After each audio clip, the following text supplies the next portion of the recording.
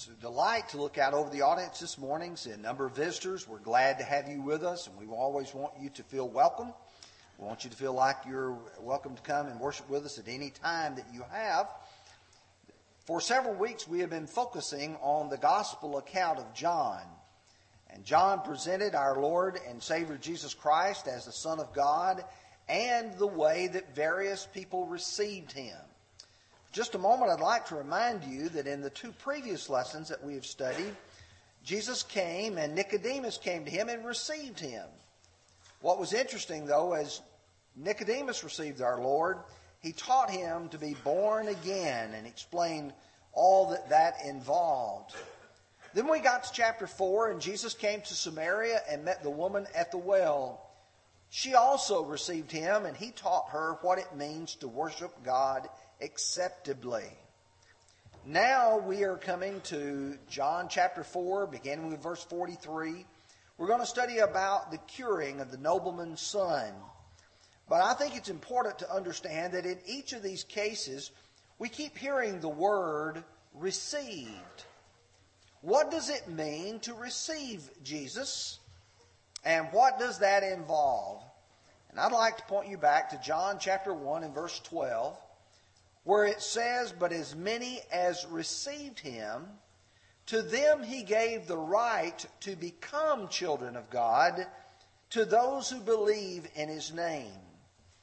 I would suggest to you that if you read this carefully, that those who believed in him and those who received him were given the right to become. They had not yet become children of God.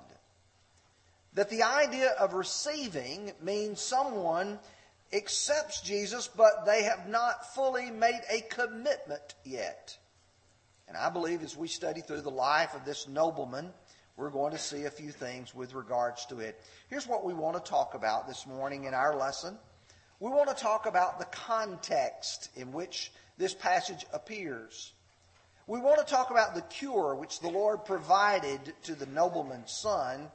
And then third of all, to make some observations with regards to that. First of all, let's look at the context. We just read together verses 43 through 45, and I want to direct your attention there again because I want to emphasize some words within this text. "Now, after 2 days, he departed from there and went to Galilee. For Jesus himself testified, a prophet has no honor in his own country. So that when he came to Galilee, the Galileans received him, having seen the things that he did in Jerusalem at the feast, for they had also gone to the feast."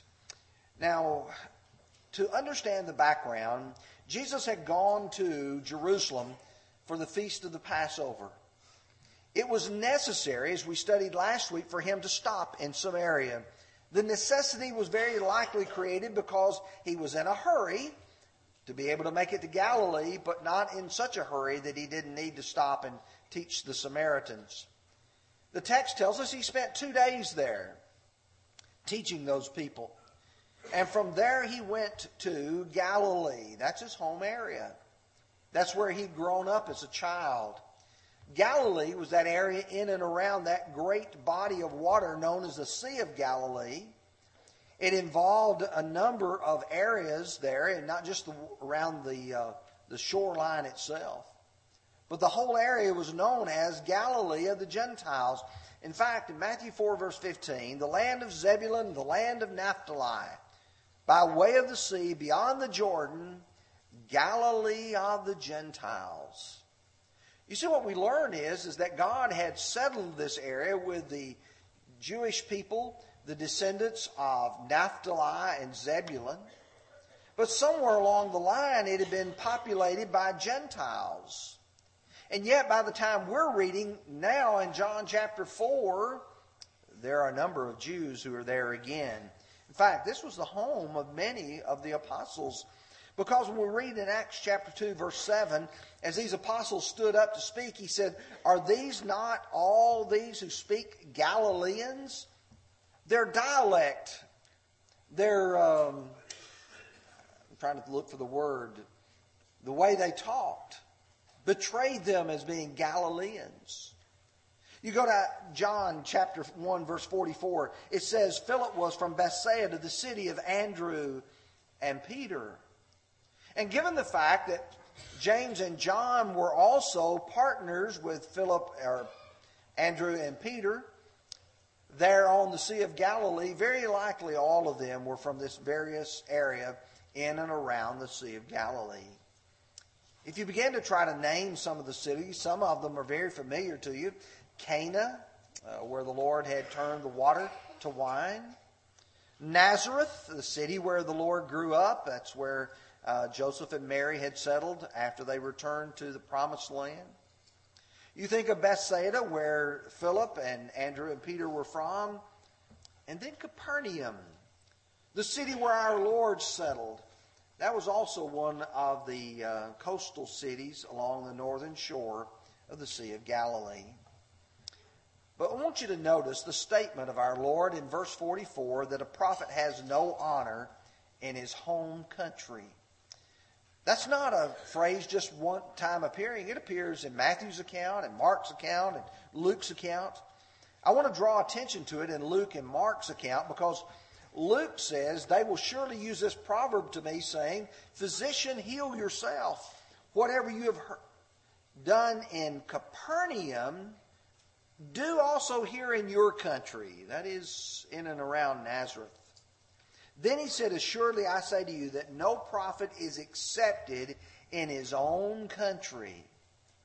They didn't accept Jesus there in Nazareth. In fact, they tried to throw him off of the hillside there and kill him because he claimed to be the Son of God. But Mark's account to me is extremely interesting because he says, a prophet is not without honor except in his own country, among his own relatives, and in his own house. As we will continue to study when we get to John chapter 7, even Jesus' brothers did not believe in him. They looked at Jesus and they said, Who is he? He can't be anything beyond our brother. And yet he was the Son of God. Thankfully, they became believers. But you see, a prophet, Jesus says, has no honor in his own country.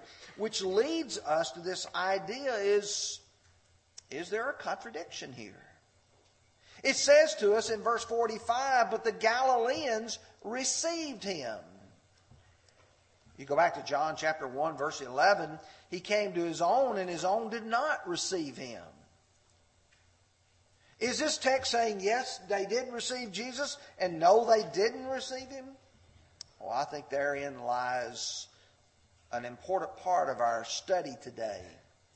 What does it mean to receive Jesus?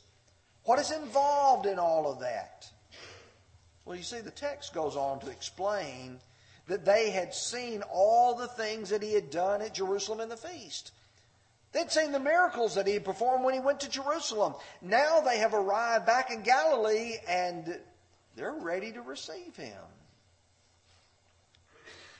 You see, these are the same kind of sign seekers that Jesus described in Matthew chapter 16 and verse 4. He said, a wicked and an adulterous generation seeks after a sign. You see, these are people here who are not really interested in Jesus as the Son of God, but as in the miracle worker.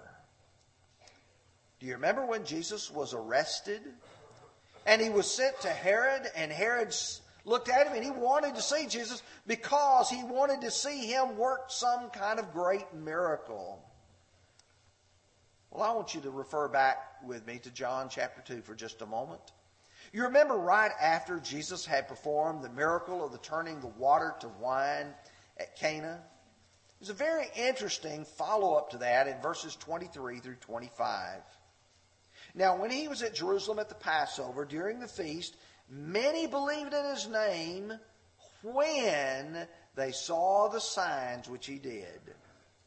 But verse 24 is interesting.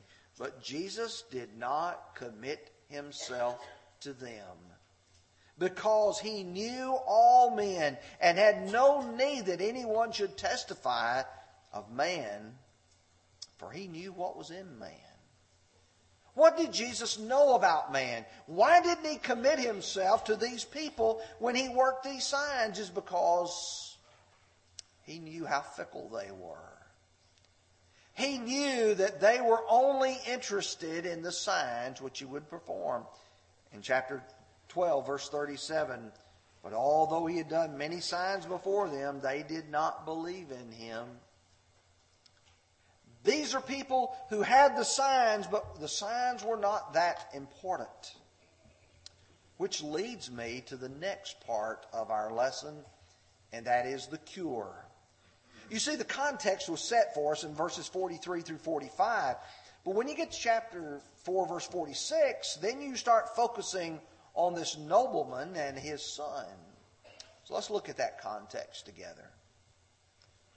So Jesus came again to Cana of Galilee, where he had made the water wine. And there was a certain nobleman whose son was sick at Capernaum. When he had heard that Jesus had come out of Judea into Galilee, he went to him and implored him to come down and heal his son, for he was at the point of death. Then Jesus said unto him, unless you people see signs and wonders, you will by no means believe. The noble said unto him, Sir, come down before my child dies. Jesus said to him, Go your way, your son lives. So the man believed the word that Jesus spoke to him and went his way. And as he was going down, his servants met him and told him, saying, Your son lives. Then he inquired of them the hour which he got better. And when they said to him that yesterday at the 7th hour, the fever left him, so the father knew that it was the same hour that Jesus had said to him, Your son lives. And he himself believed, and his whole household. This again is the second sign that Jesus did when he had come out of Judea into Galilee. The nobleman. Who is he? What is he? The word means someone who's attached to the king. That means he may be attached to him as a relative. He may be a brother, maybe a son, maybe a cousin, maybe a servant of his. He is a nobleman. He's attained a high honor, very possibly the Herod the Tetrarch, the son of Herod the Great. You remember Luke chapter 3 verse 1 says Herod being the Tetrarch of Galilee. But as you continue to think further about this, one of the things that just immediately should come to your mind is Jesus is at Cana. The nobleman's at Cana. But his son is at Capernaum and he's sick. He walked 20 miles uphill. You see, the words come down, come down, come down, all refers to that elevation that's going down to that area, actually below the Sea of Galilee. From Cana of Galilee all the way down to Capernaum. But that nobleman had walked all that way to find Jesus. He was desperate. His son was sick.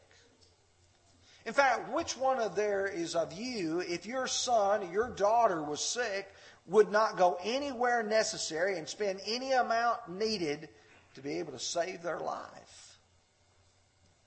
This nobleman loved his son. He wanted his son to live. And he knew Jesus had the ability to heal him, to make him whole. But notice again this phrase, unless you people see the signs, you will not believe. Here's a problem that they had, and it is also common today. And that is that people want the blessings, but they don't want the commitment. You see, when we get to John chapter 6 and you get to verse 26, Jesus answered and said to them, most assuredly, I say to you, you seek me not because you saw the signs, but because you ate the loaves and were filled. Here is the issue. So many people are seeking the Lord, and I'm going to put this in quotation marks, receiving the Lord, not because they're interested in Him being the Son of God and the salvation that He provides, not because even the fact that there are signs that are being worked, that's only secondary. They are interested in the benefit that they are deriving from it. For those in John 6, what was it? The loaves and the fishes. For those now in John chapter 4, Jesus is the healer. What is it today in 2016, soon to be 2017? I can't tell you how many times I've answered the phone over the last few weeks. Hello? Will you buy my family and I gifts for this season? Will you pay our rent? Will you pay our utilities? We'd love to have you come to services. Oh, no, I'm not interested in coming to hear your message. I just want the blessings that you're going to provide. Oh, you see, where you come to in this is that people are not interested in the Lord. They're not interested even in the miracles. They're only interested in what they're going to derive from it. But I want you to focus on verse 48 with me for just a moment. I want you to notice the contrast. Jesus speaks to him, but then he uses the plural by saying, you people. Look at verse 48. And he says, unless to you people see signs and wonders, you will by no means believe. That's what it's going to take to convince some of you. But I'd suggest to you the nobleman is a little above that. He is a man who believes Jesus. He asked Jesus to come down knowing that Jesus has the power. But notice with me verse 50. Jesus said to him, go your way, your son lives.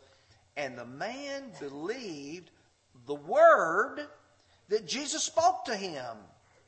And he went his way. He didn't keep saying, well, Jesus, come on with me. I'm not sure whether or not my son has been made well. I need you to come with me to Capernaum.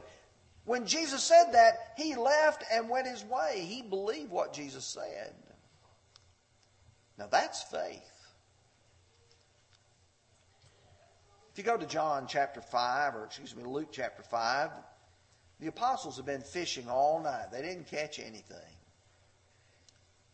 And then the Lord tells them to cast out into the deep, to drop their nets. And Peter's going to tell the Lord, we have toiled all night and caught nothing. Nevertheless, at your word, I will let down the net. You see, experience had taught Peter, there's no fish out here tonight. And yet, when the Lord says, drop your nets, Peter says, okay, Lord, I'll do that. Romans 4, verses 20 and 21. The Lord had told Abraham that you will have a son. Sarah, your wife, shall give you that child. You've got to remember, these are not young people. These are people about to turn 100 years old.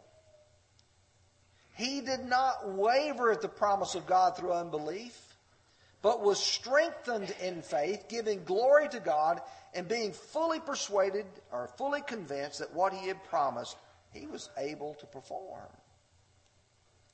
He believed that whatever God told him would take place.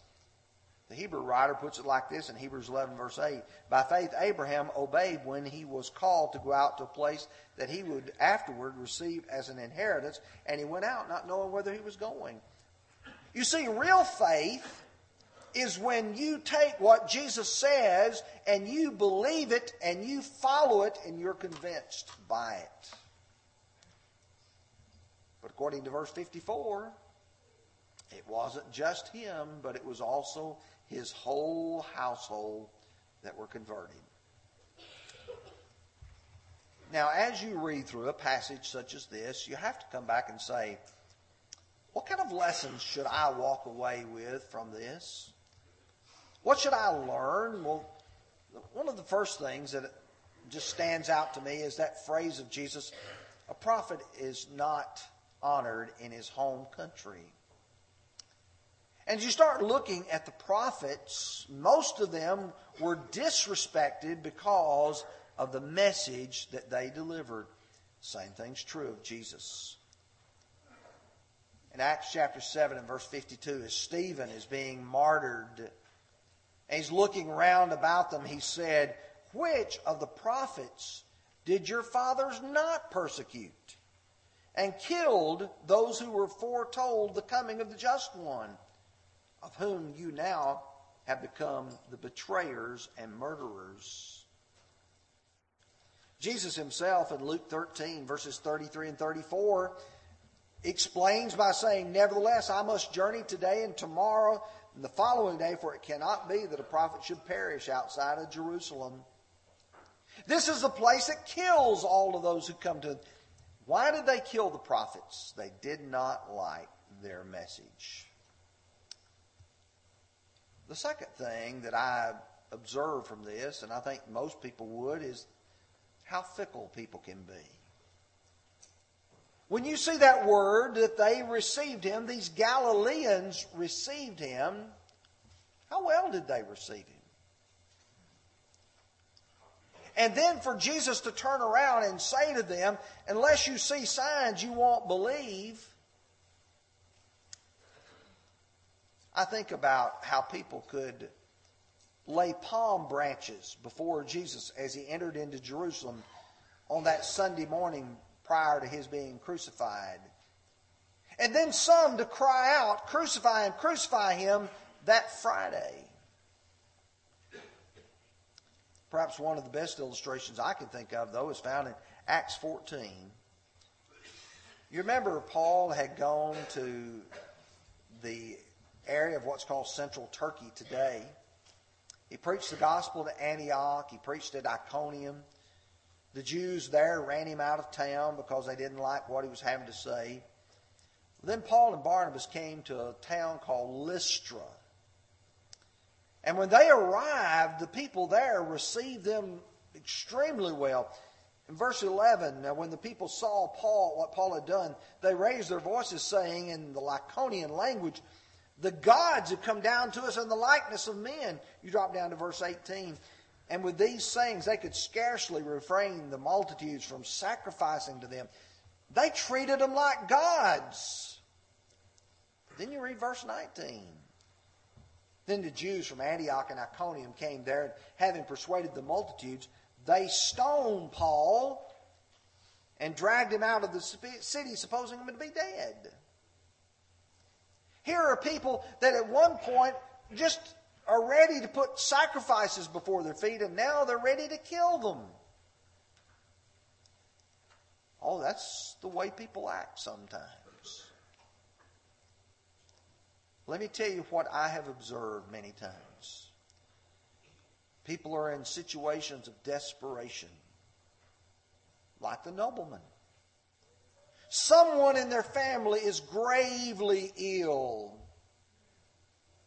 Or maybe they've received some disturbing news that they have a disease that the doctors perceive to be terminal. They had maybe 6 months to live. Oh, you remember King Hezekiah? He was told he was sick and was going to die, told to set his house in order. How he turned and he prayed to the Lord. So many times people find themselves in situations of desperation, and then the difficulty is resolved. How many times have you talked with someone that says, "Oh, I'll be at church every Sunday when the doors are open"? I visited a young man in the jail. He said, "I'm going to be let out of jail on Friday." He said, "Preacher, I'll be at the church sitting on the front row Sunday morning." You know where he was Sunday morning? He may have been sitting on the front row somewhere, but he wasn't here. You see, people sometimes are fickle. When you receive the Lord and truly receive Him, you have the right to become a child of God. In becoming a child of God, that's when you make a commitment to serve Him. Many people wanted the blessings and the benefits, but rarely the rules and the restrictions. In Matthew 19, verses 21 and 22, Jesus met this rich young ruler who wanted to know what he needed to do to inherit eternal life. The Lord rehearsed with him the commandments. He made it clear, I've kept these things since I was a young man. The Lord said, if you want to be perfect, go and sell what you have and give to the poor, and you'll have treasure in heaven, and come and follow me. The young man heard that saying. He went away sorrowful, for he had great possessions. Oh, I'm willing to be committed as long as you don't ask me to do something that I don't want to do. And of course, John chapter 6, that great lesson on Jesus being the bread of heaven. And when Jesus preached that lesson to him, in the latter part of verse 61, he says, does that offend you? What then if you should see the Son of Man ascend to where he was before? It is the Spirit who gives life. The flesh profits nothing. The words that I speak unto you, they are spirit and they are life. But there are some of you who do not believe. For Jesus knew from the beginning who they were who did not believe and who would betray him. For he said, therefore I said to you that no one can come to me unless it's been granted to him by my Father. From that time, many of his disciples went back and walked with him no more. Interestingly, verse 67, he turned to the 12 and he asked them, do you also want to go away? The Lord never makes anyone serve him. He gives people the privilege. He gives people the opportunity to do so. Fourth observation from this is situations of difficulty often bring out the best or the worst in folks.